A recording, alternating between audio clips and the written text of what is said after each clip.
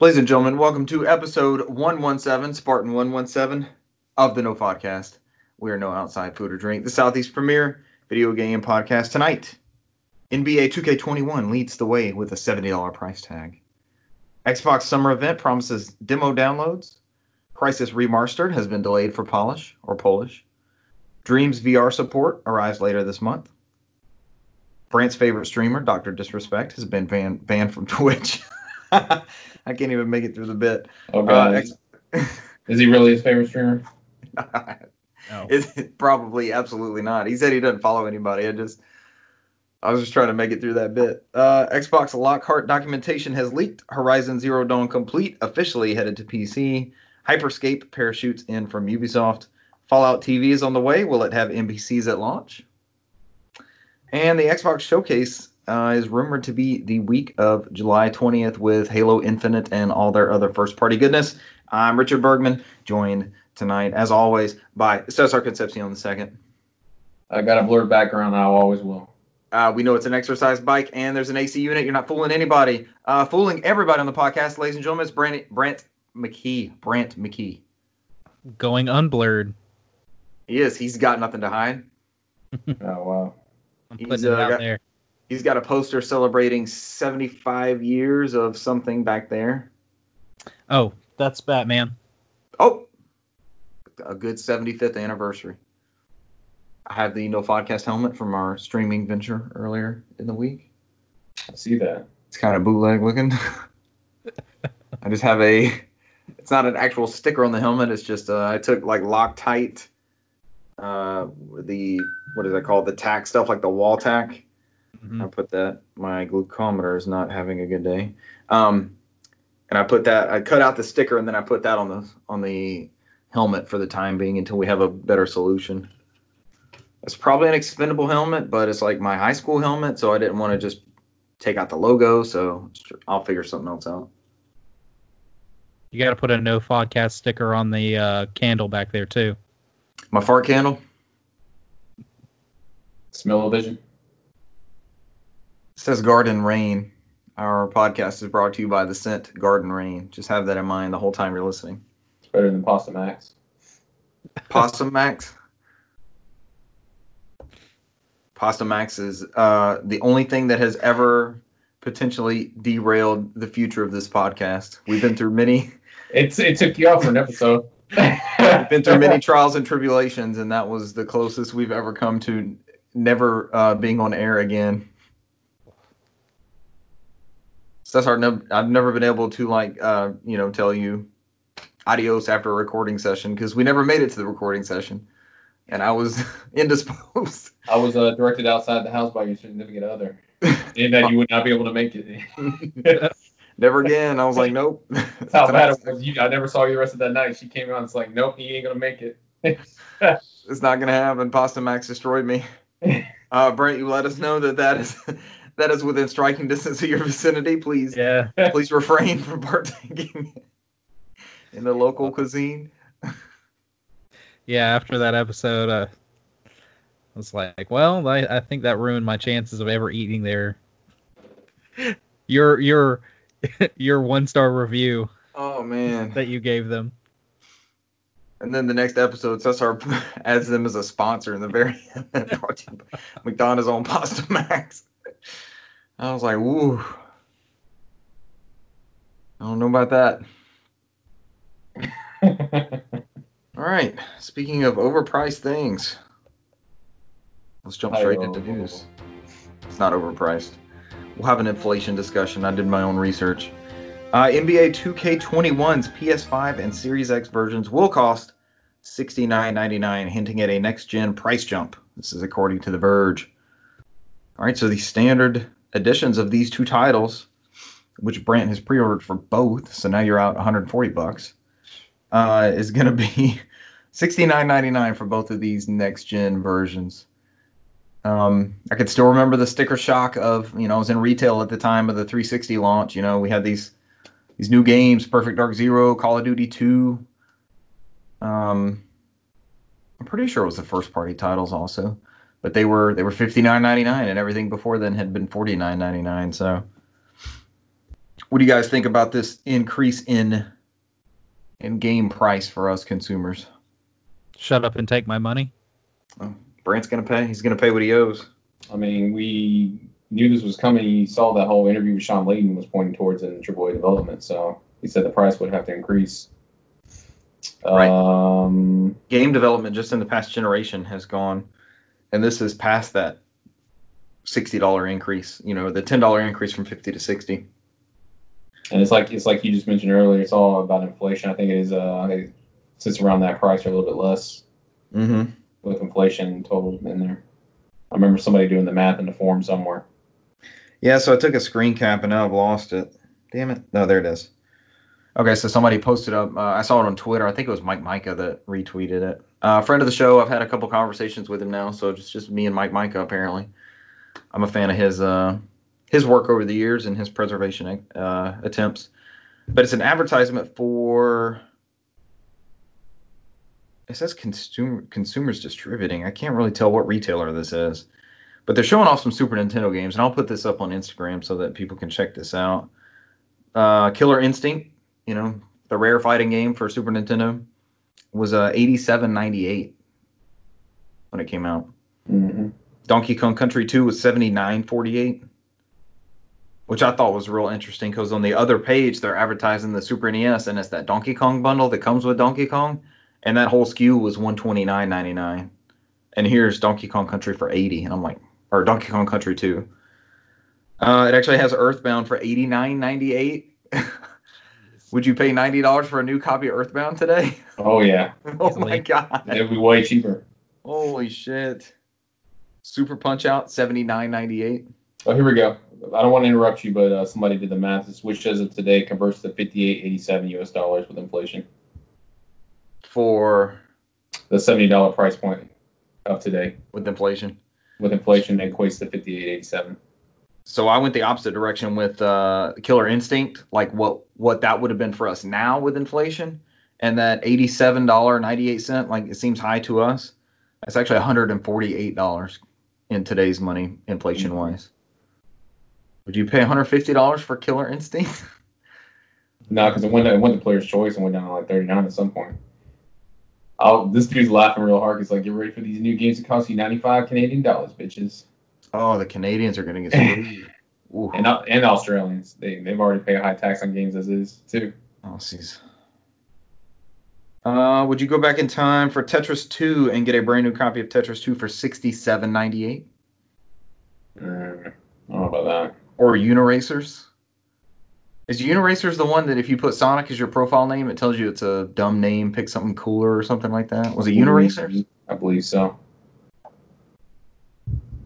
You can also get Kirby's Avalanche for $64.98 according to this. My day one purchases have decreased in the past couple years, so I don't think this is gonna really hit me as hard.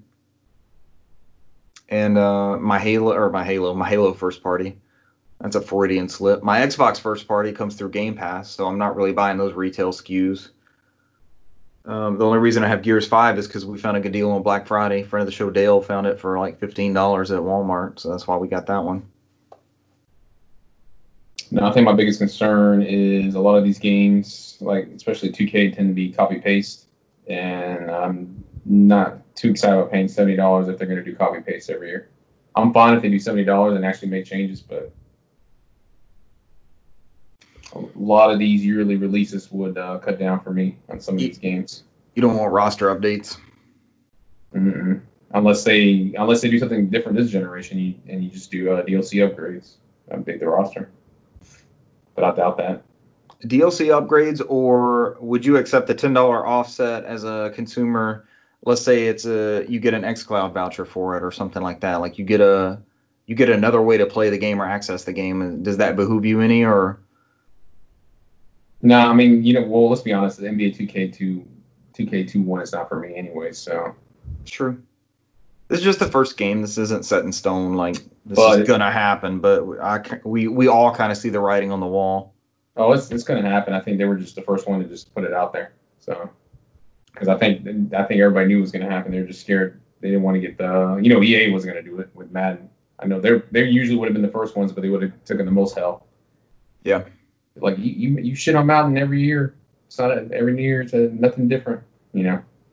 Well, NBA. Correct me if I'm wrong. NBA kind of iterates on itself. And again, I was in retail when Madden 06 came out for Xbox 360, and it was the worst version. It looked the best, but it was the worst playing, feature, everything version. You know, the GameCube one was better. The PS2 and Xbox one was better. So does basketball stay pretty good as far as their next gen iterations? Do they jump on pretty quick? They've always done well, except for the last couple of years, because they've gotten a lot of blowback for their microtransactions. That's what they pretty much change, and not much has changed. And the games tend to be more buggy releases, and yeah. So I mean, they've been a little bit more like just kind of like floating it in there with the last couple of years. So yeah, I would imagine if they're dropping the price on this, they feel confident that whatever they're going to release this fall is going to be a big difference outside of what's coming on whatever's current gen right now. So. Along with that news, there's going to be a Black Mamba Forever edition. Or just Mamba Forever. I thought it went by Black Mamba. He did. They're just calling it the Mamba Forever edition, I guess. That one's going to be $100. And that includes cross-generational copies. Hey, man. All right, I'm extra confused. There's a whole flow chart for this. All that matters is Kobe Bryant's been on game console since N64. This is true. And he's still going on the PS5. It was Tim Duncan, but now Kobe Bryant gets the crown, right? Mm-hmm. It's Kobe, Zion, and who's the third athlete? They announced the cover athletes, but I didn't put all this stuff in the news. Damian Lillard. Who's he with? The Blazers. All right. Anybody want to add anything to $70 video games? No, as much as I love basketball in real life, I do not enjoy the video games. I can tell you that much. Yeah. I don't know. Would we pay $70 for WWE 2K20? I mean, on a new generation. No, that shit. That's the other thing. That's the other thing is, I mean, half of these games, you know, they come out and they need these massive patches, and then they still wind up having bugs. Yeah. You know, people are gonna expect with a larger price tag, more polished product. Even though, I mean, like you said, even though it's just an inflation thing, and it's just like it is what it is, but you have to ease people in. They're gonna have to give them something that want them to spend that money. So. Yeah. I mean, those first party like PS5, Sony titles, if they're $69.99, it is what it is. I got a good indication. I got a good indication, and this is just my me looking in the crystal ball. If these prices are going up, I've got a good feeling that Game Pass is going to go up on monthly prices soon too. I think all those cheap get them in now, and then they start increasing the prices that are already showing the value ahead of time. Oh, definitely. So, we need to keep a lookout on the good combo vouchers and go ahead and start adding those when we can. Yeah. It's going to be like Game Pass is going to be like the fucking Netflix, where they're going to sneak those increases every yearly. Speaking of increases, did y'all see YouTube TV went up to $65? Yeah. Holy shit. I mean, we knew it was coming because remember they negotiated that deal with Warner, and they negotiated that deal. I think they pretty much got a whole bunch of other channels with Paramount. That's what it was. And it was MTV Viacom or something, right? Yeah. Viacom CBS. That's Paramount, yeah. Somebody broke it down. They were like 80% of what I just paid $15 a month for increases nonstop episodes of ridiculousness. Like I didn't want all this ridiculousness in my YouTube TV. Yeah, there's a lot of issues going on with YouTube TV because they're still having the issues with the Sinclair Group on regional sports. I mean, it hasn't affected the Southeast yet, but on the other regions, they've been losing to regional sports. So. That's what everybody went to YouTube TV for, was to get rid of all this shit. And I quit splitting it officially last month, like right before the price increase was announced. I quit splitting it, so we are free of them as well. Yeah, the only reason I'm with Hulu is because I got that Disney Plus bundle deal. That's the only reason why. Makes sense. Brant, who do you use for your cable television needs? Where do you chime in on do you stream? Yeah, I've got Netflix and Hulu. And Katie's sister lets us use her Disney Plus. There we go. There's enough on those three libraries. You'll be you'll be content forever. Oh yeah. My only draw to cable has been live sports, literally, and where's that been the last 3 months? So, hey, speaking of which, the West Ham split points, right? Yeah, we only scored a point today. We didn't lose at least. But y'all won a couple days ago. Y'all got all 3 points from Chelsea the other day. I think we're still in 16th. We're like right there. It's close. It's close. It's gonna be a fight to the finish. I was hoping we'll pull out the win today. We scored early, but I was like, nah. I came roaring back. I'm going to take credit for this. I've been asking for this for quite some time. Xbox Summer Game Fest event will have more than 60 downloadable demos. The Verge Sam Byford specifically says, bringing the E3 show floor to your living room. I've been asking for this. I was like, E3's going digital. Give us these demos, these same versions that people were going to play. Steam's been doing it. Let us have it. And Xbox has announced that they're going to do that. And that is going to be, did they put a timetable on that? Yes, the Microsoft Summer Game Fest demo event will be available to access from July 21st to July 27th. Expect demos including Chris Tales, Destroy All Humans, Haven, Hellpoint, Skatebird, The Veil, Shadow of the Crown, Raji, An Ancient Epic, and Welcome to Elk. So a day after their supposed show. And I imagine there's going to be a couple other titles in there. I wouldn't be surprised if we aren't playing a level of Halo at the end of this month. Fingers crossed. I made this first one happen. I think this is leading the way. Well, Steam kind of led the way, but I think this is going to become the new norm.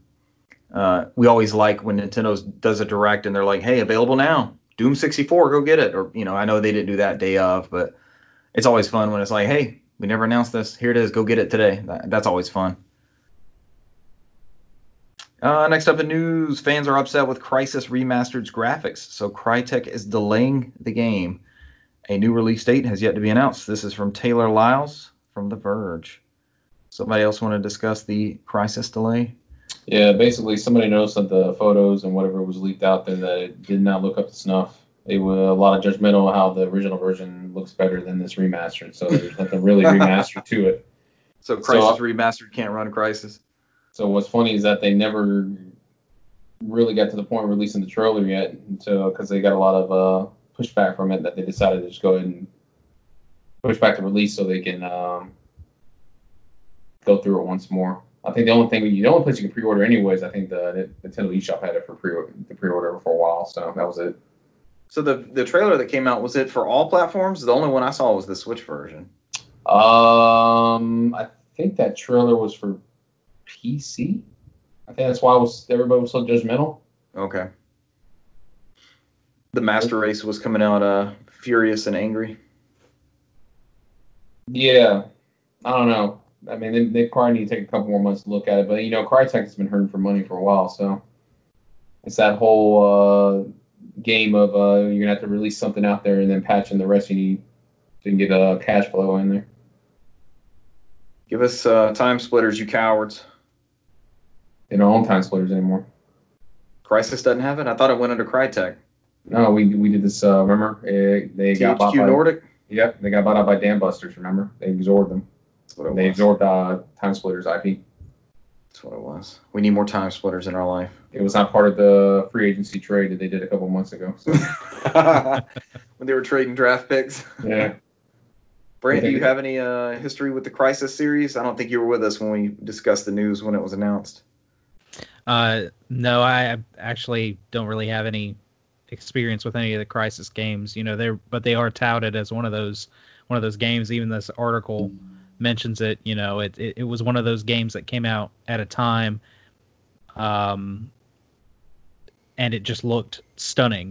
Graphic wise, and it was kind of a benchmark. Your machine's good, but can it run Crysis? Yeah. And does it look good?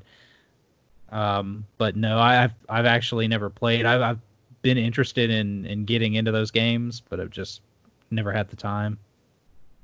Yeah, I think we were in the same boat. And then there's like 3 of them.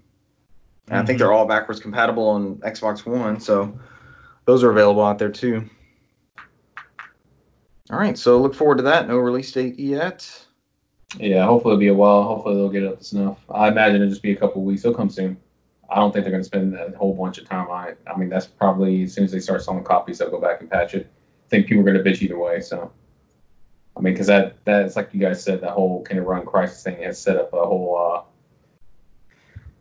whole status symbol for that type of gameplay. Now, I think nobody's going to treat that game fairly unless it's a beast, and it's not going to be a beast on these current gen consoles. So. I like this quote from the article. One fan even said the remaster looks like original Crysis, but with the lowest settings. Yep. This is Not probably the a game. remaster they were hoping for. It's probably a game that should come out on like PS5 or Series X. So with the ray tracing, that'll be something different. Mm-hmm.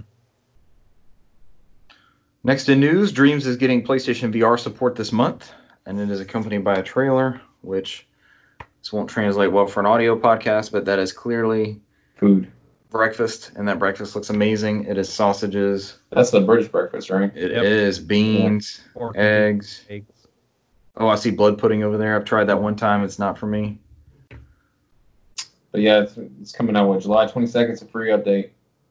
You use the Move controls for sculpting. One-on-one experience lets you fully immersive in the creation process, and it has a tilt brush style user interface. See, this is the confusing bit because I haven't purchased Dreams yet, but I always assumed it was a VR. VR was integrated in it already. They were in beta for the last couple of months, and it was tough to get in that beta, and they had that NDA locked down because none of that shit leaked out. So, damn. Because somebody had made a comment on Twitter about how locked down that NDA was for the Dreams beta, for the VR beta, because nobody's ever seen anything until they announced it was coming out. So, yeah. NDA stipulations are funny. It's kind of like the Ghost of Tsushima one right now. People are like, all right, the exact embargo says I can tell you I have it and I'm playing it. That's it. July 14th. Yeah. July 14th. Just wait. July 14th. They just show the fucking icon on their user interface. That or the logo with the different swords. That main screen, yeah. Mm-hmm. But that always cracks me up. Other games press, they're like, can't say anything. I got it. It specifically says, like, you can almost see them reading their phone, like, going over what they signed. Yeah, I have it. That's all I can confirm. I'm playing it. Yep. I have it. Can't say anything else. Well, download it successfully. The cool thing about it is that Sony has some faith in it since they actually got those copies out early for reviews. Typically, you get those reviews the day before, the night before. They don't have faith in that product because I think Days Gone was like what that day before review. It was a quick review. Yeah. So. Hey, that can go either way because remember Bethesda didn't send out Doom 2016 review copies. They thought the multiplayer was going to be the big thing behind that game, and then it was just this groundswell of people talking about that single player campaign and how great it was. Yeah, I don't think they had faith in it. That's probably why. And it became a cult classic, and then it blew up in their face because a lot of people were judgmental about that second game. So. VR experience, tilt controls. With the brushes, July 22nd. That is the main bits of that. I had a bit with NDAs, but did we have to sign one when we played the Halo Reach beta like a year? It was exactly a year ago today, wasn't it? We were in Orlando. Whatever we signed to get into that showroom floor, I don't think we did anything separately with Microsoft. They just warned us that whatever we did over there, it's whatever we signed to participate in DreamHack, I think, or no, it was with the Halo Outpost. Yeah, because it's funny you mentioned that because I remember Guardian Con was happening across the street with Bungie on the other side. Yep. So one of my colleagues said he was going to go to Guardian Con this year, but he said, well, that shit got canceled. So because he actually took that week off to fly back down Destiny? There. Yeah. Well, I mean, they're big. Destiny still amazes me. They're big Bungie fans, man. That's all. Because I mean, they came down there same time as us to do the Halo thing, but yep. They're bigger Bungie fans. So they're we would have went over and did the Guardian thing. Because I don't think he plays Destiny like that. But I mean, usually they go through and they run through and they beat it and then he's done with it. And waiting to do the new content, he'll jump in and then. They're those people. Yeah. Live service. That was the last time I got a haircut, man. I got my haircut right before we went on that trip.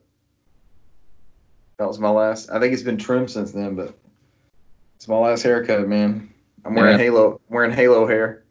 Good job, Gardner. Miss you. Gardner, I've got the cap. I've got it done. Yeah. Somebody on a call last Fucking, week asked me if I was repping Contra. No, this is not an ode to Contra. Fucking Baker Mayfield. I mean, I can keep going. Both of them do it, don't they? Yeah. It's like just out of college, like I'm not gonna groom myself anymore. Style. I let myself go after the Halo Outpost discovery. I'm like, nah, fuck this. I did 4 years in college. I deserve to let it grow out like I'm hippie. Speaking of 4 years of successful college, Dr. Disrespect has broken his silence, but Twitch still refuses to say what's going on. This comes from Sean Hollister, The Verge again. Dr. Disrespect was banned from Twitch. That was going around, and then he said Champions Club, I guess that's Brent and his friends. Twitch has not notified me on the specific reason behind their decision. Firm handshakes to all for the support during this difficult time. Dr. Disrespect. So out of all the difficult times that are currently going on, Dr. Disrespect not being able to play video games online for millions of people at a time is one of them now. They didn't say anything about why he was banned. There was no specific reason. No, I was reading more about some bullshit he did in his past. So apparently, he went through something where he ended up cheating on his wife, and somebody had theorized that it could be something dealing with that. So, especially with all the sexual allegations that kind of happened all around the time that he happened to get banned. So the Me Too. This was like right on top of the Me Too movement. I think the news broke right before we recorded last week. We didn't include it because there wasn't any details. There's still really no details. Has he not gone back on since then? No, I think he's having hope that he can get back on Twitch, but it could be whatever's happened. It might be. I don't know what's happening because I think somebody went through and they said there's nothing been filed against him and his the state he's lived in, the county he lives in, or anything in his birth name. So there's no legal ramifications. There's no litigation against him for anything. That's otherwise why everybody's being quiet. So I don't know. Something happened. The Verge notes that 3 months ago he signed a 2-year contract with Twitch for a life-changing amount of money. And they said they talked to his representatives that do entertainment, and also his manager, and they did the whole cannot confirm or deny anything. So he did his bathroom stunt at E3. Was that last year or 2 years ago? Yeah, last year. What are you doing? I have a hard enough time. I did some streaming last week. I have a hard enough time getting shit run up in here with all this dedicated stuff, much less dragging a camera crew into a bathroom. Whatever. The only facts available right now are that Dr. Disrespect has disappeared from Twitch, and they won't say why, and a lot of people are wondering when we'll all know. Are we, though? We're talking about it. Yeah, there's a lot of people on Twitter that, like Pokemon, she's saying, like, whatever happened to Dr. Disrespect? There's still people out there that keep asking, so. So I did some sort of weird deep dive into streamer culture, and Pokemon is part of some other group that has its own allegations. And I was like, wait, what? It's like a streamer house that they are all posted up in, making money and signed to a contract too. She moved out, and they thought something happened. She moved out maybe a couple months ago, and that before all this stuff came out. So. Well, this is somebody in her group that they've kicked out of that group apparently, who was super popular. I don't have it in news because I don't know any of those names. Yeah, I forgot what the name of the guy was. I know you're talking about. He affected everybody that was in that house because they all had like their own room, and that was like that was their bit because they would all. Like whenever they would stream, they would all kind of there and play pranks on each other while they're streaming, and just they would catch glimpses of them. That was just the way they rolled. There's just one dude in there who took it too far with most of the females in there apparently. So he was humping people's legs and stuff. So Dad pretended to be drunk when we get up next to him, like, "Oh, how did I get in here?" That whole like, Lord, behave yourself. Try to play that off like, "Oh, how I ended up in here? This is weird." I'll tell you what's not quite ended up anywhere. The much rumored Microsoft Xbox Lockhart from Tom Warren at The Verge. Documents have leaked for the codename Lockhart console.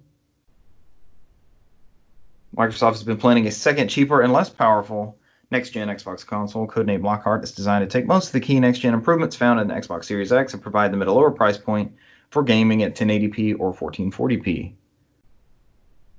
What's the actual bit about this? The leak document also mentions a Lockhart profiling mode. Sources familiar with Microsoft's Xbox plans tell The Verge that this special Lockhart mode is part of the Xbox Series X developer kit. The dev kit, codenamed Dante, allows game developers to enable a special Lockhart mode that has a profile of the performance that Microsoft wants to hit with this second console.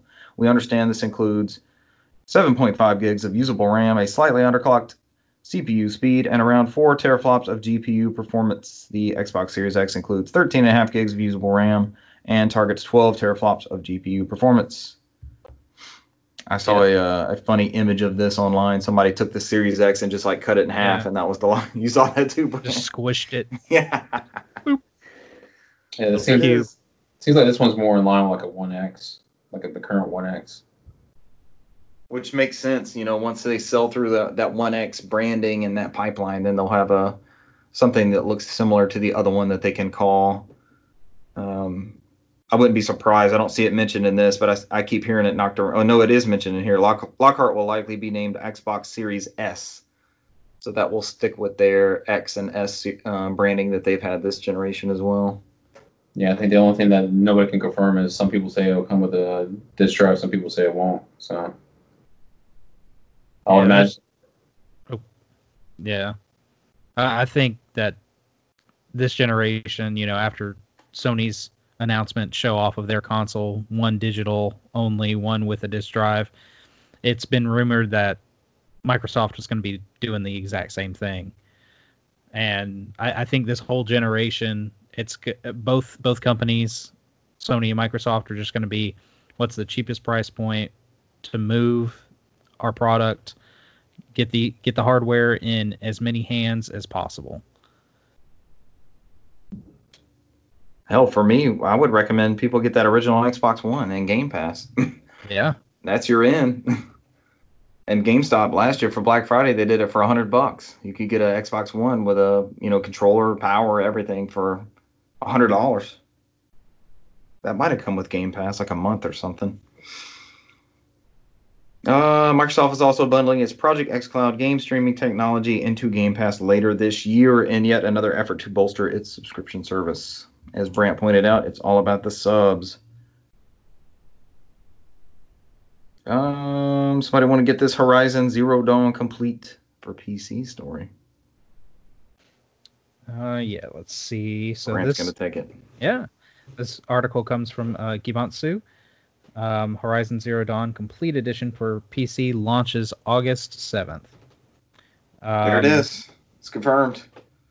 So it's going to be on Steam and Epic Game Store for on August 7th, $49.99. This was one of those things that it got kind of rumored and then it was announced.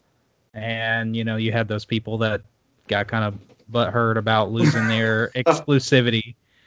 But I mean, putting a game like this in the hands of more players, getting it out there, getting the developer, Guerrilla Games, great developer, getting them more of an audience, it's not a bad thing. Especially with the sequel recently announced. Mm-hmm. Let's see. So on PC, you're going to get ultra-wide support, which if there's a demo, I might take a look at. Unlocked frame rates, dynamic foliage, graphical customization, improved reflections, controller options, and a benchmarking tool. Looks like you get all the DLC and everything, so this is a hell of a deal for PC gamers who are without PlayStations for $50. Yeah, or for those who want to double dip back into that world. Yeah, it's definitely not a bad deal. What is the next? So with that out of the way, Death Stranding is almost out. Was it Days Gone that we saw rumored for PC? From Sony? I think the next big one was Bloodborne. Yeah. Bloodborne. The Days Gone is like a joke bit because there's like another game on Steam called Days Gone, and they keep posting up like Days Gone page opened up. And it's like some other indie game called Days Gone. And that gets people every time. Nice. I wouldn't be surprised if Days Gone does show up on there. That would get a bigger audience for if they do a sequel with it, because that's becoming a cult classic. It's a lot of people like that game within the last couple years saying last year is saying it's got a bad rap. So I know a friend of the show, Renee, wrote in a defense of it and how great it was. Yeah, I see a lot of defense in that game where a lot of people will misjudge it. So, I mean, I haven't had a chance to jump back into it, especially after all the improvements they made. But Yeah, I bought it over Black Friday sale, and it's still sitting on the shelf over here. I see you eyeballing it. Yeah. You're like, I'm gonna wrap you, bitch. I'm gonna pop you in there and update you. Mhm. You're At gonna some get point. played. You're gonna get played. One of these days. Ubisoft announces free-to-play battle royale first-person shooter Hyperscape for PS4, Xbox One, and PC. This also comes from Jamatsu's own Sal Romano. It is currently available in a limited-time PC technical test. I just wanted to throw this in here. I don't know much about it. I think that beta, like some stuff came out of the beta, or people were streaming it or something. But did you guys happen to catch any of this gameplay or anything? Yeah, it's your typical battle royale. 100 players. They're using what they kind of said is a Frankenstein engine. They took kind of the best bits, they said, from Assassin's Creed and Just Rainbow Dance. Six. Yeah, possibly Just Dance. Rayman UBR. The Great War. Child And of just- Light. Just kind of mashed it together. we threw you off, Brant. Sorry. Yeah. No, you're good. You're good. The only thing we need now is Brent to read that little bit on the bottom saying that this used to be Prince of Persia and this is what it became. Actually, it says here that yes, this was planned to be Prince of Persia: Sands of Time remastered, and they just scrapped it. Somebody- Said, hey, throw some guns in there, and Somebody came in there one day and they're like 90% done with the game. Somebody came in there one day, it's like, whoa, guys, why don't we just make this into a battle royale? Let's scrap everything and battle royale. Let's do it.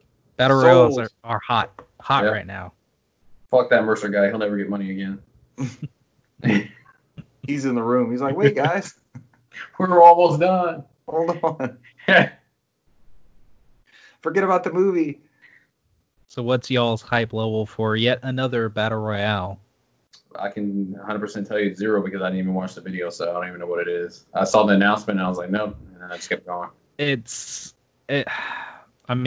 They show them running from like a rooftop and different balconies in this, giant city, and then you can get into kind of a more open area, and then it's kind of. We're still talking. We're not talking about Assassin's Creed. No, You're describing no. Assassin's Creed. They say there's plenty of areas that promote wide open, large shootouts to smaller areas that promote this kind of cat and mouse, close quarters combat kind of thing. But it's another one in a sea of battle royales, and it looks kind of like they've taken bits from all these other little games and just kind of mashed them together. I'm sure it'll be one of those things where it gets streamed for a month or more, and then another new battle royale comes out, and people move on. It's the Battle Royale video games is going to be the last one standing, and somebody's just waiting. Like, I'll wait to release mine. We just don't have 100 yet. Yeah. There's one somewhere in the very final circle in the bathtub, and they're gonna win. They're gonna kill all the other battle royale games. I haven't played Apex in so long. I've never played the Call of Duty one, the Warzone version. I played the Blackout version, but it's another one. Yep. I think a key thing too is these companies are they're gonna have these ready to go day one for PS5 and Xbox Series X. So they're if that traditional 10 to 15 game launch lineup, whatever it is, King Kong, Perfect Dark Zero, Pikmin, if that launch lineup's not there for you, you'll still have these games as a service titles. And fucking Richard in here with a DJ Khaled impersonation and another one. And another one. There's another video game TV series. Westworld creators and Amazon Studios are teasing and announcing Fallout. Just says, please stand by, maybe, in their tease. Fallout is one of the greatest game series of all time. Each chapter of this insanely imaginative story has cost Debatable. us countless hours. It's cost us countless hours we could have spent with family and friends, said Nolan and Joy in a joint statement. This is Jonathan Nolan and Lisa Joy. So we are incredibly excited to partner with Todd Howard. Did Batman Begins. Yeah. Begins. I saw Nolan. I was like, wait, which Nolan are we associated with? Is it the bassoon Nolan? So we're incredibly excited to partner with Todd Howard and the rest of the brilliant lunatics at Bethesda to bring this massive, subversive, and darkly funny universe to life with Amazon Studios. A release date for the TV series was not announced. Watch a teaser video below on Gematsu via Sal Romano, reporter extraordinaire. The man with a master plan. I would actually watch this. I would give this one a shot. The Fallout universe is kind of a favorite here in the Bergman household. That's her absolute favorite series. Believe it or not, somehow she got into Fallout 3 and just like that VAT system, man, she just dove into it, and that was her jam for probably about a year. She went through the Fallout 3, all of the DLC for that one, and then New Vegas. Ooh, and I just love smashed. New Vegas. She just smashed both of those games. Yeah, but you know that those creators are the ones that did Westworld, which is insanely popular right now. So. Yep. Good pedigree. Adaptations are getting better. I was gonna wait for Gamesplay, but the family partook in Sonic the Hedgehog this weekend. But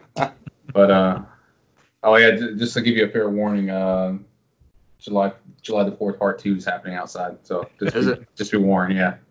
Part 2. Oh, I just thought you were starting your own battle royale. This is the island I tend not to get to. So whatever happens in the middle of the night is me jumping to the floor, cover my head.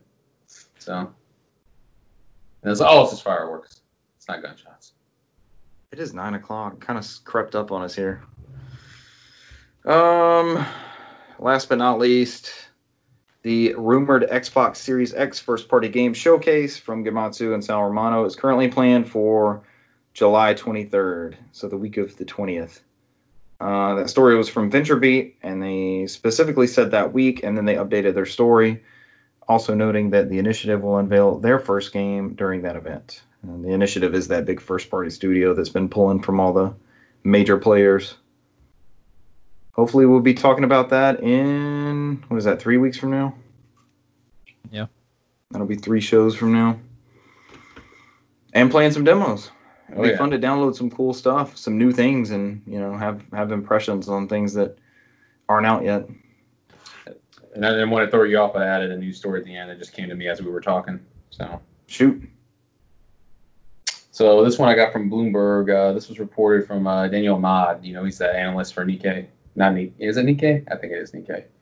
So this is from Bloomberg, and this is written by Robot. Apparently, there's no name listed on it. A bot. So Sony Corp is waiting for a bid for Lue Technologies Holdings. People familiar with the matter said, paving the way for the intensified bidding war for the Hong Kong listed gaming firm. The Japanese tech giant is working with a financial advisor on a potential offer for Lue. Said the people asking not to be identified because the matter is private. In May, the Chinese gaming firm confirmed it had received a non-bidding takeover offer from Shenzhen listed rival Zheng Central Hongtai Group Co. after months of buyout talks with other bidders, including iDream Sky Technology Holdings. They go into the shares Lue rised up, but this is important because Sony is hoping that it can edge out other bidders with its greater certainty of financing, the people said. And the reason why they're trying to purchase them is Lue is the owners of Digital Extremes, which makes Warframe and Splash Damage.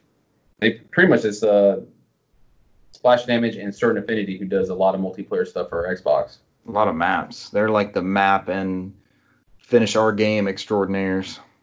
Which a lot of people were getting bitchy about on Twitter. It's like, no, I want them to buy Blue Point Games and House Marquee. But somebody noted that Sony has a lot of first-party studios that are just single-player based. This is all multiplayer based, which makes sense. This is a weak area that they would need studios for. So, and the cool thing is they would own, I think, 20% of SNK. I would imagine that deal went. I imagine those shares would go back to SNK because usually when they do takeovers like this, those usually don't cross over, because there's always some kind of legal thing in there. But This company also owns about 20% of SNK, so they own a whole bunch of different companies apparently. So, Dude, the big bit of that is Warframe, man. Warframe is way bigger than I had ever imagined it was. that and Splash Damage, you just made Gears Tactics. So, Pretty good pedigree there. but yeah, a lot of multiplayer. So, and a lot of people said nothing would probably change. They don't think they would integrate them in the first party. So, they would probably let them do their own thing. Let them keep doing it. Kind of like the Sony Online used to be before they spun them off. So, But give us a new EverQuest. ooh, if there was a reason why they let them go. Is that what I heard? Is that what you're telling me? Is there going to be a new EverQuest? PS5 launch title. I'm sure we'll get DC Universe PS5, so that game will never die. All right, is that all of our news, sir? That is everything. That is a big one. I remember seeing it, but I didn't dive too much into the... What was that company again that they're talking about purchasing? Leiyu. Leiyu. Yeah, it's Hong Kong. Lalelu Leiyu. Yeah, exactly. It's the fucking Patriots. All right. But yeah, somebody else was deep diving in there, but I guess they're trying to get these get them locked down. Yeah, they make a lot of different stuff. They also worked with Amazon to co-produce a video game based on the popular fantasy series Lord of the Rings, according to the website. That popular fantasy series, Lord of the Rings. Yeah, I'll take popular fantasy series for 400. This one has Gollum in it. I was looking into it. I was like, a lot of people they downplayed. They said there was only the big thing was Digital Extremes, but they own a lot of multiplayer game companies. Like they have their hands in a lot of stuff. Are they like a Tencent-esque organization? Yeah, let's see. They own Leiyu has 6 subsidiaries: Digital Extremes, Splash Damage, Certain Affinity. Leiyu has a 20% stake and has an option to buy out the company after 2020, so they don't fully own Center Affinity. Anthlon Games, who publishes SNK stuff. Kingmaker. Anthlon Games is just a publisher too. Kingmaker and Radiance Games. Radiance Games. I don't know a couple of those. And they also own since they own Anthlon, Anthlon became a shareholder and publishing partner of LCG Games, which has acquired the assets of defunct studio Telltale Games. So they would own all that too. So it's that umbrella also. Anthlon Games became the world publisher of Samurai Showdown, SNK developing. Yeah, they own they got their hands in a lot of random stuff. I don't know what will cross over if they got bought out, but that's a hell of a mix too, because that's a bunch of Western and like Japanese properties. That runs the gambit for that stuff. But I mean, it's like you said, the biggest kid would be Digital Extremes. So, which they're Warframe. At face value, that'd be the big one. Warhammer 40K. At face value, that'd be a huge get. You know, I'm sure they wouldn't take that off the platforms it's currently on. It would just maybe give them. I don't even know if they need stability. No, I think it would be a big benefit for Sony just to get a studio that can do multiplayer, know how to do multiplayer, know how to do free to play like that. That'd be a huge get because they know how to do it. That way they can build us a Mag and Warhawk for PS5. Oh yeah. We always talk about these scenarios like what justifies a $600 PS5 and what, $70 launch title. That's Warhawk for me. I'm so down for Warhawk. Hey man, I'm still in belief that you see all the rumors that Perfect Dark's still happening. So from the collective, it is. We brought that up. We shot it down. Now it's back up again. Yeah, they were trying to downplay us until it's like, no, this is not. Don't get your hopes up. It's like, no. But I got to thinking, and I've been burned once already. I think it's what you and I were texting about, Cesar. That Perfect Dark Zero was the reason I bought a Xbox 360 at launch. I was like the huge title for me, and by that point, like, what is Perfect Dark? That wasn't the same musician. That wasn't the same studio, hardly. That was, that creative force was. I got a successor in Perfect Dark with Time Splitters, and I got 2 of those. Yeah, so but how many times did that? Dark now? How many times did that game change generations though? That game was. Better. Oh yeah, That game came out like they should have. That thing should have came out on the original Xbox because that's how it looked. It was the original Xbox game. It was Cube to Xbox and then Mhm. last minute to 360, and then like they cut a bunch of features from the 360 one. It was supposed to include all kinds of stuff. Mm-hmm. I mean, you got a guy who's running Xbox who's doing their who's their Sean Layton? I forgot what his name is. Who's their Sean Layton? It's not Phil Spencer. Greenberg. It might be Greenberg who's running the studios a lot better. I confuse Greenberg with the dude that left for Diablo, Gears Viking. Oh, no, I think it is Greenberg. Yeah. Ferguson, not Rod Ferguson. Yeah, Ferguson was just over the Gears brand. Yeah. But yeah, Greenberg, I think he's running it. He's running it like Sony is, where they just. I think the whole idea of that rumor was they gave that playbook to the collective when they purchased them. Is all right, we own all these IPs. Find something You want to do, and they decided to do something with Perfect Dark, and they're already a British studio, and I guess they felt. Dude, I hope so. I'm not pulling against it. I'll never pull against pull for a game to fail unless it's like Dr. Disrespect's 8-Bit Adventure or something. Oh god, like the PewDiePie game that came out on the Switch. But but no, I'm with you. I got you. You've been burned, and it's clearly nobody had any interest in continuing that franchise properly. But hopefully, right. It's mainly my fault. Like there are many stories to be told in that universe. Like Rare set up a world that I enjoyed, and I really enjoyed the first iteration of that. And there are more stories that could be told in that. If I want to play that game again, literally I could play it on 64, 360, Xbox One. I've got multiple options to play that recent Perfect Dark or the first Perfect Dark, and I have done so recently. So, sure, go ahead. Make a new Perfect Dark. Let's see what a crack in that universe is. Let's see if it's a third-person adventure. I love the Tomb Raider reboot. What if it's a Joanna Dark with sci-fi and drones and all the cool weapons that were in that first game? I think that's what made it for me.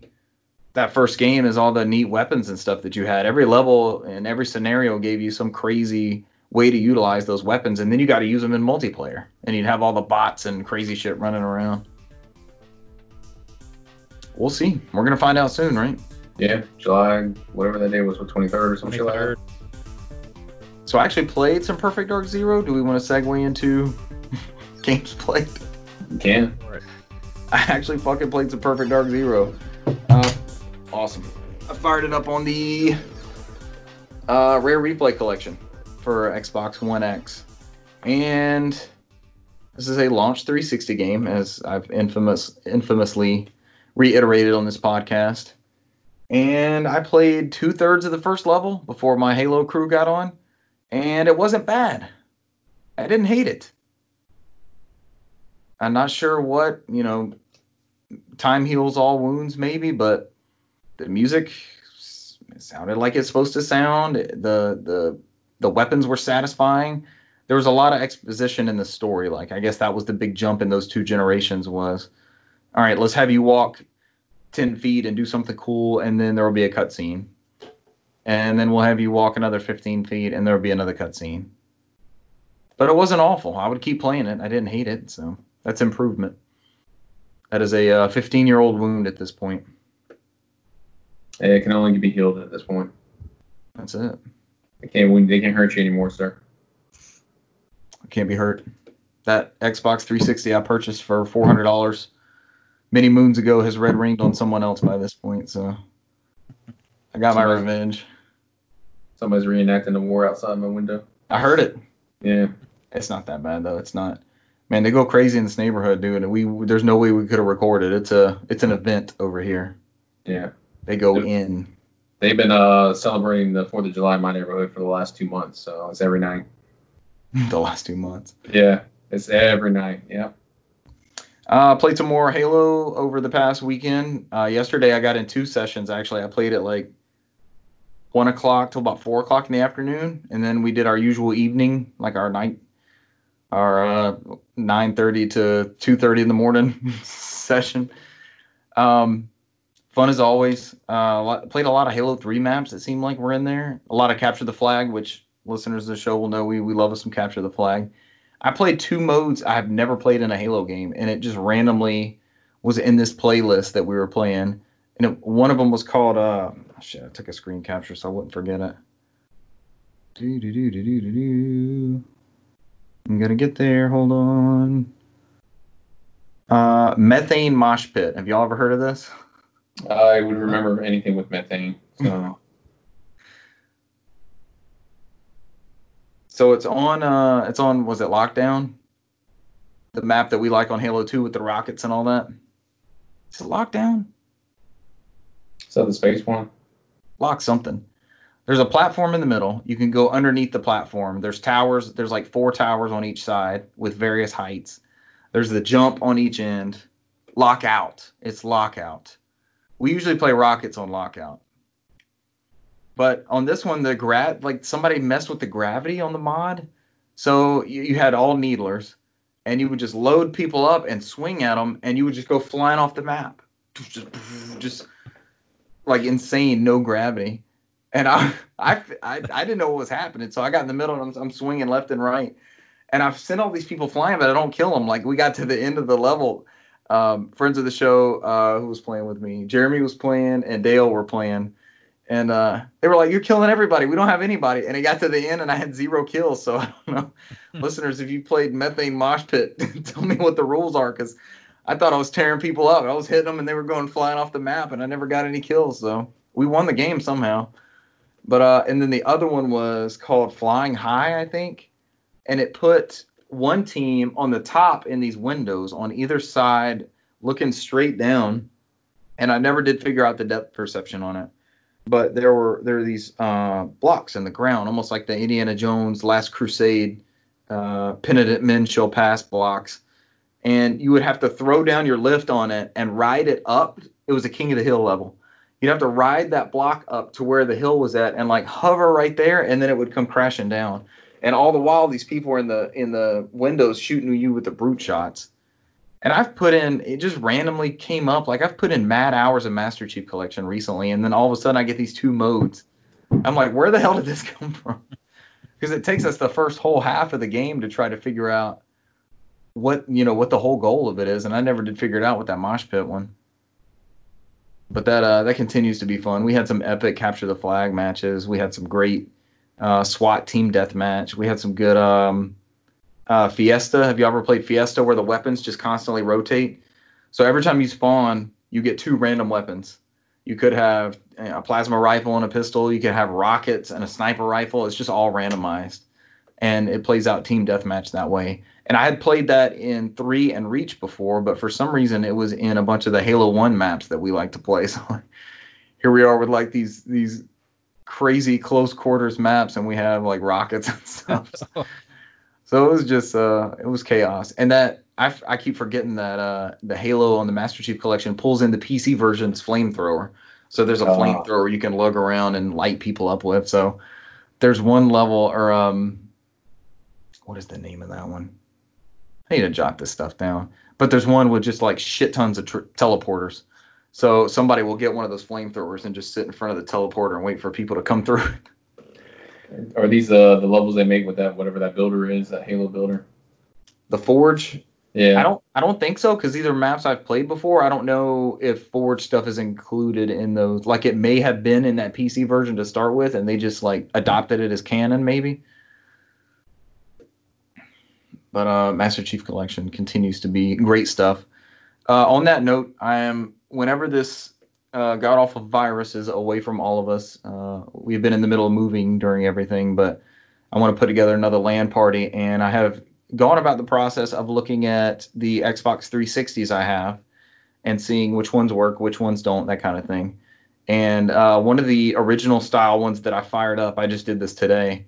It had all kinds of map variants for Halo 3, like on the hard drive. So I remember this being a thing. I wasn't big in that Halo 3 community, but I think those servers are still up. Like we can download those games and maps and all that still. I imagine, since they're basically working backwards compatible. So yeah. But all that stuff, I've got 11 Xbox 360s that we can LAN together, just like we did the original Xboxes. And I tried out. I did not know whether this would work or not. Like I know Halo 1 and 2 are backwards compatible if you have those original hard drives for them, but I didn't know like if the multiplayer map pack and stuff like that were. So I popped it in, and it just put those maps on the 360 just like it was an Xbox.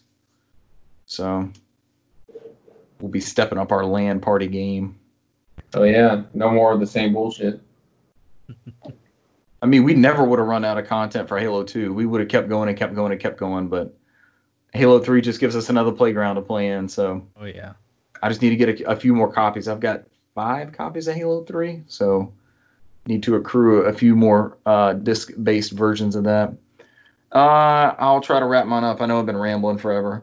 I started our streaming special of baseball games called 3 Up, 3 Down. I played some MLB Inside Pitch 2003 the other night, and that footage is on YouTube. I had a really good time. Like, I just wanted to stream for about an hour or so, and by the time I got to the end of the game, I hear fireworks going off. Yeah. By the time I got to the end of the game, I was just over. Now it's at Brant's house. Yep. I'm in the basement. Y'all can't hear me. I'm down here in the fallout shelter. I'm in the second story, so those are all flying near me. It's right out your window. Yeah. So I played some MLB Inside Pitch 2003. It was the only Inside Pitch that Microsoft Sports Games made. It was a solid baseball game for their debut outing. Is that the only one they didn't sell off like the other ones? Yeah, because they made another hockey, I think. I know they made another basketball and they made another football. Yeah, but they sold off their whatever their top spin was and Yeah, this was well before that too. Ant, remember? They sold those off from their sports brand that they own. Yep. There was no meter for pitching like in MVP baseball or MLB The Show or anything. You just you picked a pitch and you threw it to that location. And I played as the Braves, of course, and we beat the Marlins 3-0. I had Greg Maddux and he was just carving them up. I was like, man, this guy's kind of a cheat code. So it was fun to see those old players and see Turner Field, realistically rendered in a 2002 build of it. So it was a lot of fun. I don't know what game I'm going to play next. I got a couple more on the way, and I've still got some to go through that I currently have. So, like, if y'all have a favorite baseball game, do you have a suggestion? I know a friend of the show, Russell, wants to see Mike Piazza's Strike Zone for the 64. That was always one of our favorites. You could run an infielder into the wall at the edge, and, they would hit the wall and just go flopping backwards. Last but not least, I touched on it very briefly. I rented Sonic the Hedgehog, the film, based on the movie for my family, for me, this weekend. Have you guys seen it? Have either one of you guys seen the Sonic the Hedgehog movie? I've seen about half of it. No, I've not seen it yet. It was a entertaining movie. It had some Easter eggs for us old fogies, and it had good action bits. Like, it had some funny parts to it. It had weird product placement. Y'all probably heard about this, but Olive Garden is mentioned 2 or 3 times. Zillow gets a very prominent feature. Like, all right, and here's the front page of Zillow. We're looking for a house. We're on Zillow. And then there was one more. I can't remember what it was. But it was fun, man. That was a fun movie. It was a blockbuster. Just a popcorn, and don't think too much about the plot. But they did. I don't know if this was in the original games. I do not remember Sonic's rings having any context. They gave context to Sonic's rings.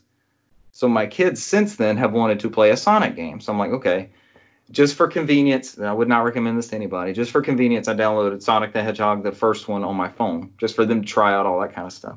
Yeah. And my youngest says, oh, there's the rings his mommy gave him, the owl. His mom in the movie is an owl, and she gives him the rings so he can jump dimensions. So she's like, that's the rings the mommy owl gave him. I'm like, oh, God. This game is like 30 years old at this point, and you're adding this lore in that's like 6 months old. The unofficial lore. I know. Hey, but it made sense to her. She's like, there's the rings. I thought that was pretty good. All right, Halo, a little bit of Perfect Dark. Sonic the Hedgehog, we watched the movie. It's one of those, I think the Marvel movies trained us to do this, but always, don't stay through all the way through the credits. You don't have to. They stop it like a third of the way through and throw you a little sneak surprise thing. So it made me smile. So you definitely hang out for that. But overall, we had a good time. The kids were bored with it well before I was. I stuck with it. Jim Carrey plays basically Jim Carrey, the same goofy face making, all that kind of stuff. But it fit that character. and there was some odd tension between him and another male character, but that was just Captain Stone or something like that. It was almost like the Shmi of the movie, you know, that the sidekick that he would beat up on, but there was weird tension between them that was never fully explained. Why he was a bully to him to a certain extent. But that's all my games. Go ahead, Cesar. He wasn't the rooster or whatever the fuck that was in the old 2D cartoon from back in the day. The rooster. Foghorn Leghorn. Yeah, he had like his sidekicks were the original Sonic before they had the one with Jaleel White. I don't know this lore. Yeah, there's like 3 or 4 Sonic cartoon shows. So there was one on there where he had like these robots where he just kind of bullied around. But that show was like on USA and they were 15 minutes long and they were more akin to Looney Tunes on the shenanigans. Just like one zany event would happen. Yeah, versus the ones that came out later were like Underground and The Adventures of Sonic, which took a more serious tone. Another thing noted, you mentioned and that brought it up, the intro to the movie. They do like a Sega movie pictures franchise presents or something, but it's like you see a screenshot of Sonic and then they start zooming out and then it's like Toe Jam and Earl and Streets of Rage and Virtua Cop and Space Channel 5 and it's like all these Sega properties that they're zooming out and it all makes this big Sega logo and I was just like, oh shit, like I wanted to pause it and look at all the franchises in there. It was pretty good. Before I pass off to somebody else, Brant did remind me I played another game and I played this game yesterday for the first time and it kicked my ass. And that is the only game that can physically defeat you is Ring Fit Adventure. Hi-oh. It's not hitting very good. Ring Fit Adventure is Nintendo's hard to find. I think Brant just recently got one as well. Did it come in? It came in today. Have you tried it? No, I did not get a chance to unpack it. Whoop your ass. So this is I think I text Cesar this. This is 100% this generation's Wii Fit. Like they have found, it's got that polish. It has the menus. It has the music. It incorporates. They want you to bring your whole family into, signing into the experience. They cater the whole experience around that ring. They call it the Ring Con, I think it is. So you just pop a Joy-Con into the ring. You pop the other Joy-Con into they call it a leg strap. I had it pretty high up on my thigh. They have this real thin, svelte yoga pant wearing model who's showing everything off, and she had it above her knee, and I was like, it's not staying there. What are you doing? But once you get everything geared up, and the first thing I tried was a song. I think they came out with free DLC a couple months ago, and one of them was a Breath of the Wild medley. So I was like, I'll just try that out and see what it's like. And that was cool because it incorporated the movement of the Ring Con. So you use it to select everything. So when you get in the menus and you want to go right, you turn that Ring Con and then you push in to select and then you'll pull out to deselect. That's what Brant was furiously doing in the camera to remind me I played another game. He's like, Ring Fit. And but yesterday I actually played a full workout session and I ended up doing, I think it said it was a 12-minute session, and I was sweating, I was beat, and I have been sore all day today, going up and down stairs. I was like, man, I know I did something. But you do, a lot of the time you're jogging, and as you're going down this path, it's kind of like an RPG and a rail shooter combined. But you'll turn the Ring Con, and when I saw it, I was like, what do you do with this piece of plastic? But there's I've never worked with tension weights before. Cesar, is this something you're familiar with? Like tension, those type of things? Resistance? Maybe? Resistance baits, yeah. Yeah. But man, it takes a lot to squeeze that thing. Brant, when you get a hold of it, man, you'll see. But so as you're going you're physically jogging as you go down this predetermined path, and you'll squeeze that Ring Con to shoot gusts of air at things to collect coins, and then when you go into battles, you have I think it's called a fit battle or health battle or something like that. But you'll choose different exercises to execute instead of just pressing A to stairs. Instead of just tapping A to issue a command, it'll give you squats or one thing I had to do was hold the Ring Con above my head and squeeze and hold, and it'll do sets of those and depending on how well you do on those, that you'll attack the monster that popped up in your path. And then when they attack you, you like squeeze the band into your stomach. I didn't get a whole lot from that exercise, but for somebody who's gotten pretty sedentary, like it's something I've been aware of and trying to circumvent. This had me moving, and it had me jogging, it had me jumping. I had to do knee lifts. I did the squeezing up above. When you're on that rail part that I was talking about and you're jogging, you'll have to squeeze the ring to shoot those things. But then to make your character jump, you'll keep running and you'll point down with the ring con and squeeze in to give them like propel them across jumps and things like that. It's fun, man. I'll be back into it. I took a day off today. We did a lot of unpacking and things like that around the house, but I've actually got an alarm set up for 12 o'clock every day. So I'll be doing, I'm actually up against the first boss battle right now, the way the little RPG's playing out.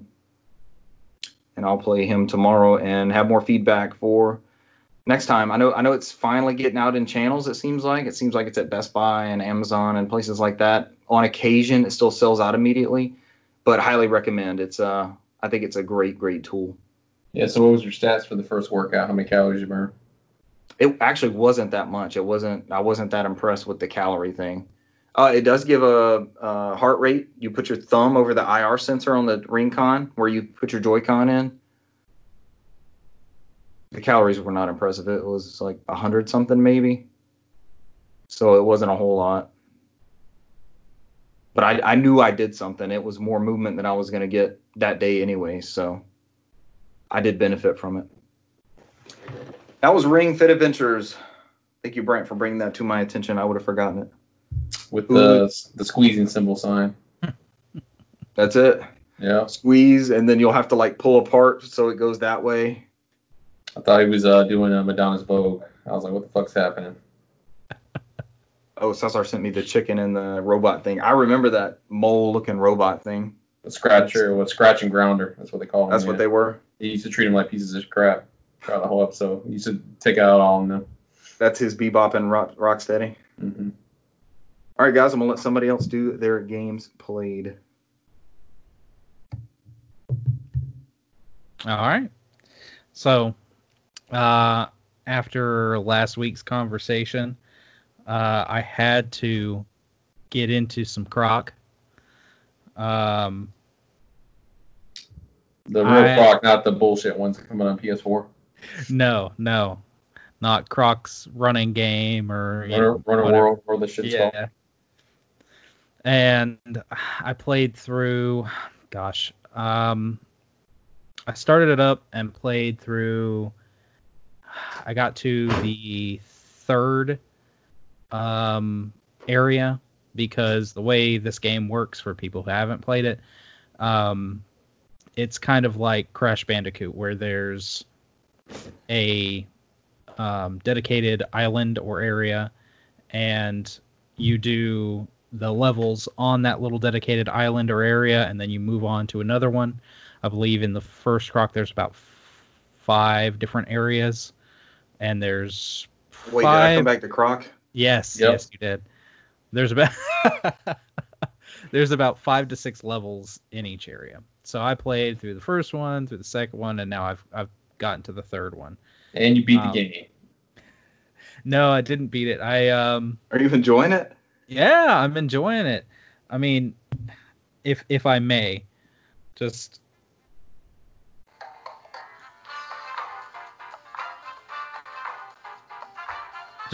the music.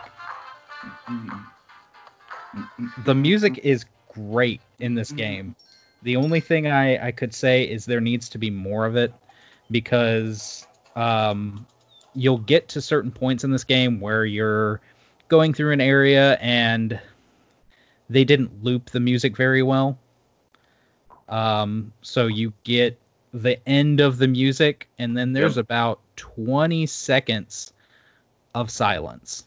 And all you get is Croc's little noises, the noises of the environment. You know, maybe there's some lava bubbling or an enemy flying around or something, but yeah. It might be Red Book audio. It's kind of an early-ish CD-ROM game.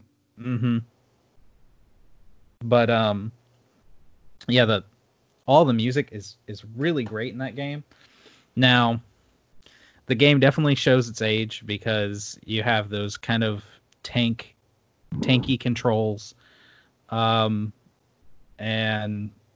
like I said, I ran through the first 2 areas pretty quickly, and was doing all the things because you collect these little gems, Sonic-esque style, and if you get hit, you lose your gems. Do you blink for 3 seconds? Yep. There's 5 special different colored gems, and you collect all of those, and at the end of the stage, you can either become supersonic. You become supersonic with the Chaos Emeralds. There's a door you can go through if you've collected all of the gems, all of the special gems, and do a bonus stage, or you can there's a gong, you hit the gong, and you go to the next stage. So I was doing that, and then I got to the 3rd area, and the 3rd area has definitely ramped up the difficulty. Difficulty in platforming or difficulty in camera control? Yeah, the camera controls suck in this game. There's a lot of, if you want to change the camera, you're backing up or turning around. There's a quick turnaround mechanic, and you have to walk a little bit and then turn back around to get the camera right. It's wonky. It's so wonky. But So they fix that in Croc 2. Yes, but they I don't know. Most of my feelings are pure nostalgia for this game, and I'm gonna like this game. I'm sure I'd put it even on a Hidden Gems for the PS1. Okay. For sure. It's a good platformer. Croc is a cute little mascot. The aesthetic of the game is really, really nice. And the flow of the game is pretty good. But yeah, it's definitely aged a little poorly with some of the mechanics. But you can appreciate it for its time. Oh yeah. And then I said it last week that the family would probably pick up and do some Animal Crossing. Last Saturday there was a bug catching event. We participated in that, did that. Sweet. Gosh, we probably spent a few hours because you collect the bugs, you get points for collecting however many bugs, and if you collect enough, then you get trophies, and there's bronze, silver, and gold, and of course you want all of them. And on top of that, this week Animal Crossing did the update, and now you can swim in the ocean. So all went swimming together. Oh yeah, we spent a little bit of time doing that. Of course, there's only a handful of creatures that you can get right now. And I saw somebody that did a live stream of the game, and they spent like 10 hours going through, time skipping, getting all the creatures, and you get nothing. Blathers basically thanks you. He goes, "Whoa, wow, thanks." Yeah, so you that's saved great. yourself 10 hours. Yeah. So I mean, and that's the biggest thing, is there's a lot of things that would be nice quality of life improvements in Animal Crossing that just aren't there. Things that are definitely very, very tedious. And that's the name of the game, though, right? Pretty much. I know some of the developers had said that they wanted it to be like that, because real life is like that. And it's like, well, I'm playing a game here. I don't want to craft one thing at a time every time. If I've got 20 clams and I want to craft 20 fish food, I'd like to just hit the ticker and let it know I want to craft all of them at once, rather than just sit there over and over and over again. Right. And now I'm back to the point where I'm just logging on every day, getting my daily stuff, and getting out. It's me at work. And the last game I've got for my games played is SpongeBob. Days Gone. You just looked at Days Gone. I did. But I've got SpongeBob Battle for Bikini Bottom rehydrated. Oh, you got the remake. I did, and this is a remake in the truest sense.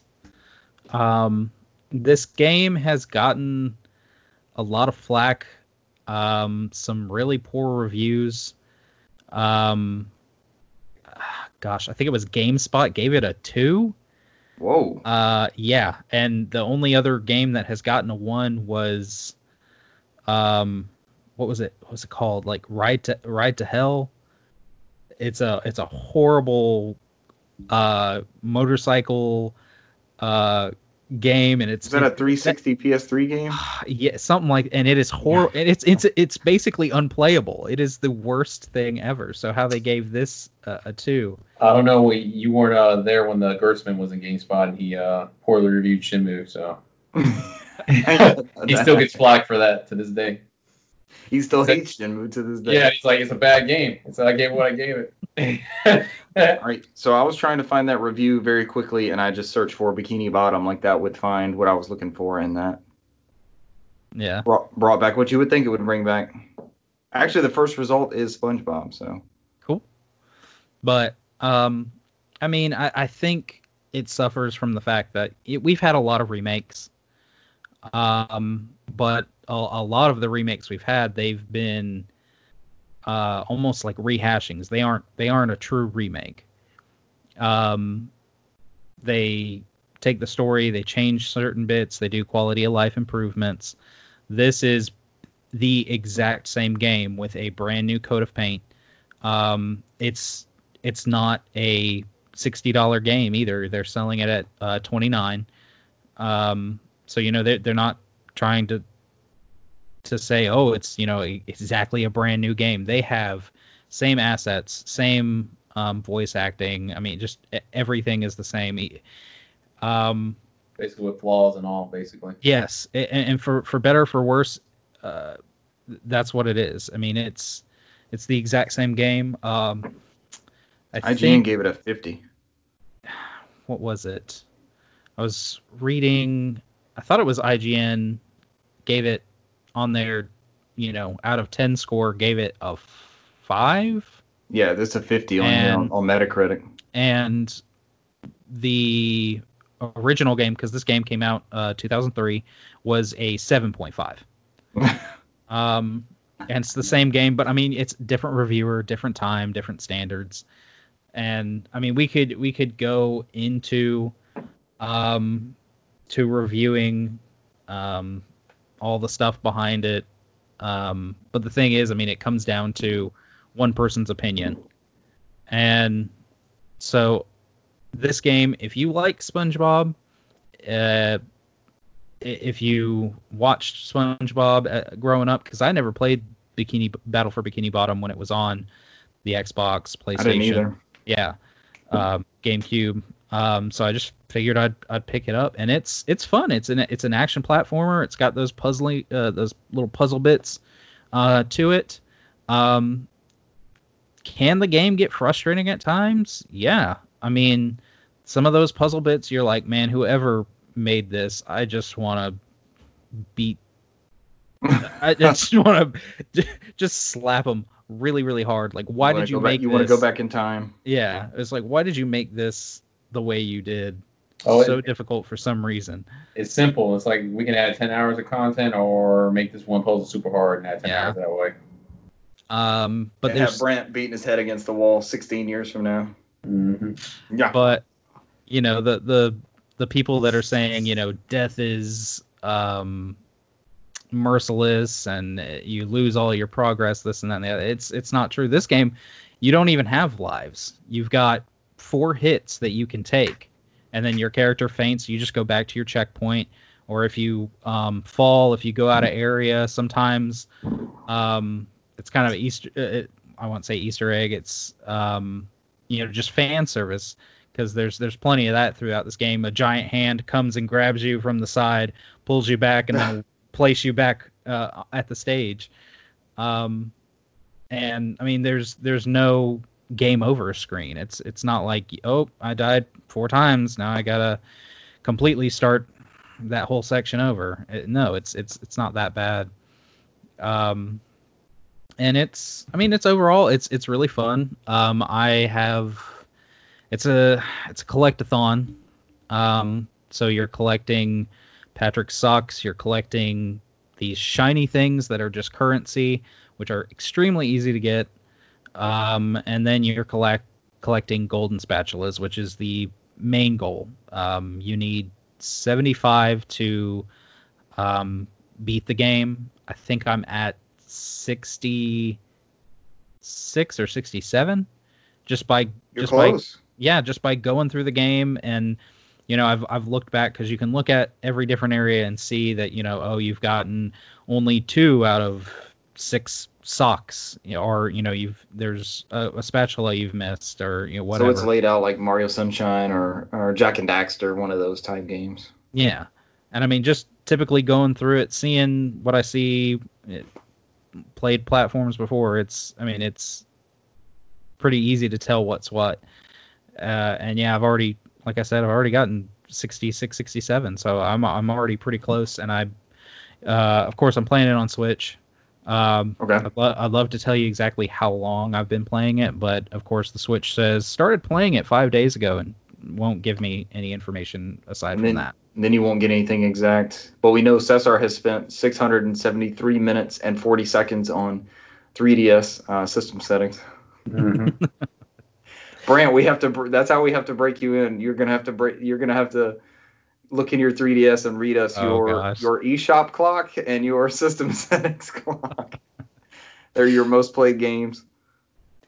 But yeah, it's a fun game. Sounds good. It looks good on Switch. It looks really, really good. You still get those kind of texture pop-ins real quick, that like real jarring thing when it switches once you've completed a thing and the character's like, oh great, thank you for doing this. When it first goes to that, you just get that weird pop in. Yeah. But I've played both on the TV and in handheld, and it looks great. We're all about some 3D platformers. But yeah, that is all I've gotten to this week. Days Gone. I meant to get back into Final Fantasy, but I'll probably get to that this week as soon as I finish Battle for Bikini Bottom. I just got it in my hand and started playing it, couldn't put it down really, and cool. Just got in that kind of area of collectathon. Started with Croc after last week, and then moved on to SpongeBob. And yeah, I'll probably pick up Final Fantasy VII this week again and try to get to Ring Fit since that came in today. But we'll give it a go, man. It'll whoop you. It's cool though how it puts you through the paces. I'm looking forward to it. All right, Cesar up. Yeah, mine's a real easy. So yes, we get out of here at a decent time. Oh yeah, it will be 2.5 hours. I say that now. We'll see where it goes. So I went ahead and I finished The Last of Us Part 2, and okay. I like that game a lot. I really do. I enjoy that story as a complete whole from the first and the second game. So awesome. But then again, I don't have particular attachments to certain aspects that people were getting upset about. So that's probably why I can view things differently. And like I said, I've read and watched things where I don't get attached to things, so it doesn't bother me. But without spoiling the stories, I think the final boss battle is probably one of the best I've enjoyed probably since Naked Snake and Boss fought each other. See some similarities in that final boss battle too. It has that similar thing where you kind of rooting for both sides, and it's kind of like that in that Metal Gear Solid 3 where you don't really want to see what's happening, but the story unfolds in front of you. It is what it is. And making you do it. Yeah. I remember that with Naked Snake because I just sat back like, why? Do I have to do this? Is this like some Kojima thing where it'll just be a fail state of some kind, or it lets me go through? It makes you do it. So, but yeah, I mean, I get that same type of feels towards in there. I still feel the game is long. I'm looking at this PS Time tracker. It's the one I sent you over there that suddenly got popular and started knocking it off because everybody's adding it to their friends list. So according to the PS Time tracker, I beat The Last of Us Part 2 in 30 hours. I played 17 sessions, and each session was an hour and 48 minutes.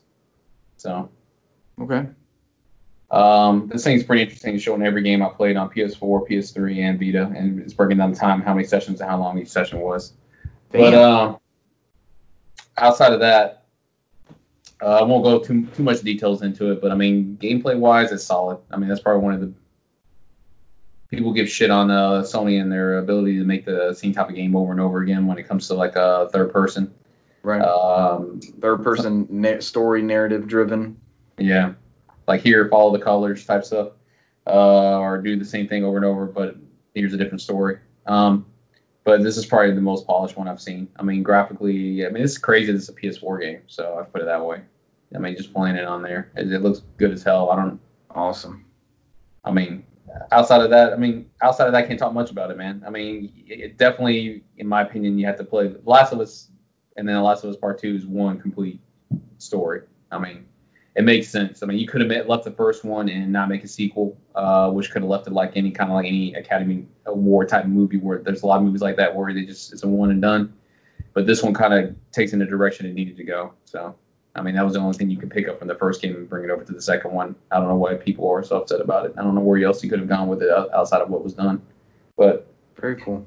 Either here and there. Outside of that, I've been playing a game called Death End Request. It's another JRPG on PS4.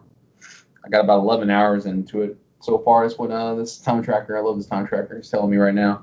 Outside of that, it's one of those isekai, like those isekai animes. It's that whole shit that I like for whatever reason. I don't know if it's because I'm an 80s kid and I like that whole transported to another world and like, oh, I gotta. Same thing like Forbidden Kingdom, that movie, or just that shit that usually happened in the 80s. So this one is very similar to Sword Art Online, where you play the game. You start off as a Mizunaishi, who was a game developer who built this MMO, who had a lot of bugs and they never finished it because the lead designer, her name was Sheena, disappeared, and they basically ended up shutting this game down. And then all of a sudden the game just booted itself back up, and the missing engineer or producer of that game, she's in the game.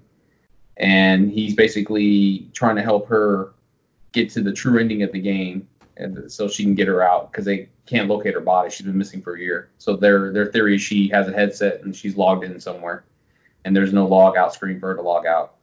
Oh God, this is my nightmare. So and it turns into a whole thing where like he clicks on like this Trojan horse type thing in his email, and he knew it was. And so it led to a thing where it hacked all the world's financial records. So this one company has basically stole a whole bunch of money, and it points to the company he works for. And so it kind of starts this whole shadow organization where somebody's running this stuff in the background, and it turns into a deeper story where he's trying to help her out. But it's tied to a whole bunch of stuff on there. So the aspect of that game is that you play Sheena in that game, and which is the whole JRPG setting where she's going through and she's taking these NPCs, which you start to get an idea they're not NPCs later on in the game. You experience that there's people in that world that are going missing, that nobody's that the government's been covering up. And I'm thinking that these NPCs in the game, because they make judgments in there where they're very lifelike, and they think it's because of their artificial intelligence engine. But I'm starting to think that a lot of these people are the missing people. There was a plane. It's like you ever the TV show The Manifest, where that plane disappeared and landed and nobody was there. Yeah. That happened in this game, where there was a plane that left from LA to Tokyo and nobody was on that plane where it landed. Like so, they buried them and wrote them off and all that, and then the plane landed 3 years later. That doesn't happen, but I'm thinking that these NPCs are actually these people hooked up to VR machines somewhere. So that is my dream. Outside of that, they just discovered the fact that very like Sword Art Online, where if you die in the game, you die in real life. So that's as far as I've gotten. Right now, they're still trying to figure out who's doing all the stuff in the back end. But I mean, it's just like the typical JRPG. The story bits are told like a visual novel, which I'm a big fan of, where that's still images and you go through the text base, and then you go out and you kind of explore a world where based off the clues, you might find like a diary. You found a diary, somebody's died, and it takes you to an apartment, and it's like you're connecting the pieces with Mizunaishi out in the real world, and then Sheena's in the game trying to complete the quest so she can get out and log out. And that's where the JRPG stuff starts. And you start on this battle system where it's like a large circular grid, And it's the battles are pretty long, but it's pretty interesting. It's something different than I played before. So basically, you can sit there and combine different attacks to create new attacks, and it's like you can kind of run around, and it's not turn-based. It's turn-based, but it's not. It's kind of like you can run around whatever in that field is and set your attacks. So you can attack an enemy, and then as your final attack, you can do what's called a knockback and knock them back further, which they can kind of crash into the wall, kind of like a pool table. They'll crash into different things and take additional damage. So you can do the same thing, knock them back into one of your other party members, which they'll knock them back into another party member, and kind of just take additional damage throughout there. So there's different ways where you can just do continuous damage in the game and battles, which keeps it interesting. So cool. I'm chapter 3. There's 11 chapters, so I'm only about maybe a third of the way of the game.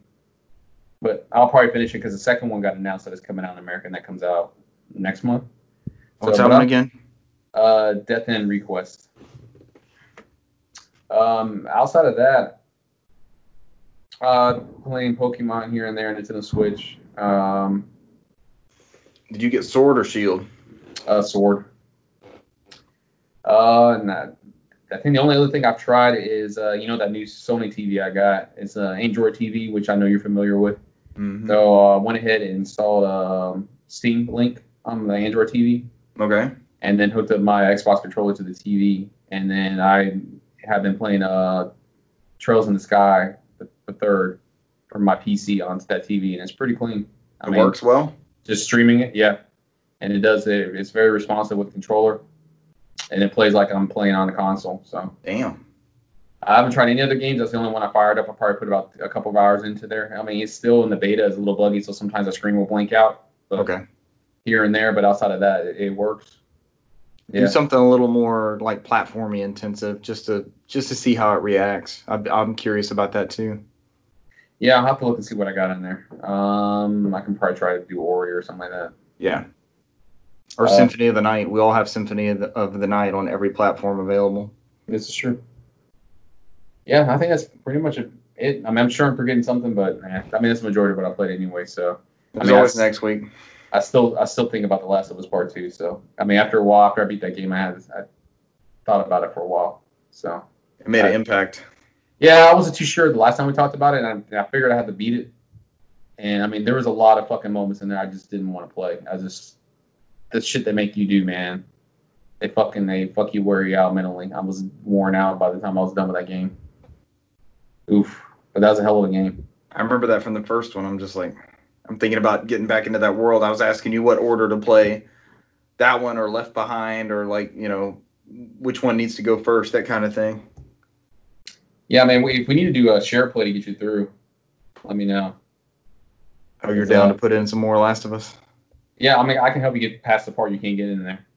So based off this, this is what I love about this time tracker before we leave for the day.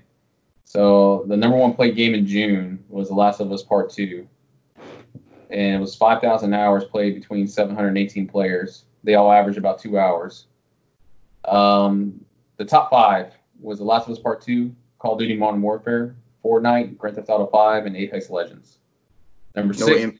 No NBA? Number 6 was Tom Clancy's Rainbow Six, 7 FIFA 20, 8 Destiny 2, 9 Minecraft, and 10 Red Dead Redemption 2. 11 was Overwatch. Last of Us Remastered was 13. NBA 2K20 was at 16. Okay. So as you go down the list, I don't know if it's still on here. At number 56 was Share Play. Nice. Looks like 320 people have used it, and they've done it for at least 30 minutes. Oh, I've never done that before. Have you guys experienced Share Play? So I'm willing to give it a shot. That'd be fun, man. Yeah, I can get you past the part. I mean, just get to the part where you're like, I'm done with this, and I can get you past it. And then once the story comes back, you're like, no, fucking give it back. Let me play. Yeah, I'm good at it. And just cut the camera. Yeah, I'm good. I have to disconnect. Yeah, I got it from here. Block, mute, unfollow. Yeah, unfollow, block, and mute, man. Follow, mute, and then block. Unfriend. Yeah. The worst of all. Unincorporate. Yeah. I have to serve you papers because you wouldn't give me the controller back for Last of Us Remastered. Personally give the controller back. Yeah. All right. And I'm looking at it. I think that's the longest session between me, believe it or not, was at number 8, Destiny 2. But they have the longest session. The average play time is 2 hours and 27 minutes. Assassin's Creed Odyssey is at second for 2 hours and 18 minutes, and believe it or not, Fallout 76 is at 2 hours and 7 minutes at third. For sessions, for average session, for how long they play the game at one sitting. I'm killing that on Halo every weekend. We're playing that for like 5 hours at a time. It's probably not healthy, but. Oh, somebody's got Stardew Valley in here for 3 hours and 19 minutes. I never got it. I never tried or played Stardew Valley. Did you get into it, Brant? No. No. I know Michael was a huge fan. Good luck finding that physical copy for Switch. Pay out the ass for that. Yeah, but it's another one of those, like, when I think about this stuff, I'm like, what version is that on the cartridge? Like, they're going to patch it 18 times since that thing was printed. Like, what is that cartridge anymore? I'm with you on that one, but somebody wants it because they're paying like $300 for that copy used. So, yikes. All right, that's going to wrap it up for us. You can find this podcast it used to be Tuesday, then it was Saturday. Hey, weekly. We'll put something out there. We're on iTunes, Spotify, Stitcher, the Google Play Store, Overcast, SoundCloud, iHeartRadio. That's it, right? Wherever an RSA feed is, right? Wherever your RSS feed leads you to. RSA I saw us on. Did I see us on Podbean? Why do we even do this bit? Because if you're listening to us, is this just because we have to? Like, tell your friends, oh, I love this show. Oh, you don't have Overcast. You could try it on. Is that what this is all about? Apparently, they had that conversation. Like, where you heard them from? I don't know. They just show up on my phone every week. Well, I'm always curious. Like, the first show Brant was on, I don't think Brant and I have ever had that conversation. I'm like, where do you listen? Like, I'm just curious, where do you partake in the content from? Himalaya. That's the newest one that I saw. Some streaming thing called Himalaya. Do we want to add that to the rotation? Sure. I don't know. It might be some bad organization. It's just going to be us here for 3 hours just listening to different things they can listen to us on. Yeah. On iHeartRadio, too. Yep. I got some money from them. I was in some sort of class action lawsuit that I don't remember signing up for. So I've officially been paid by iHeartRadio, so maybe I have to put out a disclaimer. And our sponsor, iHeartRadio. Sponsor. Affiliate. Yeah, here's Himalaya. It's got a pretty clean interface. It's got all of our episodes in it, so check us out on Himalaya. Just like the real Himalayas. All of our episodes. We're also on Instagram and Twitter as No Podcast, and I'm going to be streaming baseball games. I've got my setup here. I had to do a little bit of troubleshooting early on in that first session, but I got it straightened out. So I'll play some more baseball games. Try to get us Twitch affiliation since Dr. Disrespect has vacated the throne. It is now time for No Podcast and our army of baseball video games. We got it. Somebody's got to fill the void. I'll stream anything. It's just something I thought I could throw up there. And I had a good time with it, so. But you can check out that video. It's on YouTube. It's on Twitch. Doesn't do any local stuff. But my stream still went to Mixer. I know Mixer was in the news last week, but that still went to Mixer. So, all right, I'm rambling on. Thank you guys for joining us this week, and we'll catch you next week. Bye. Adios.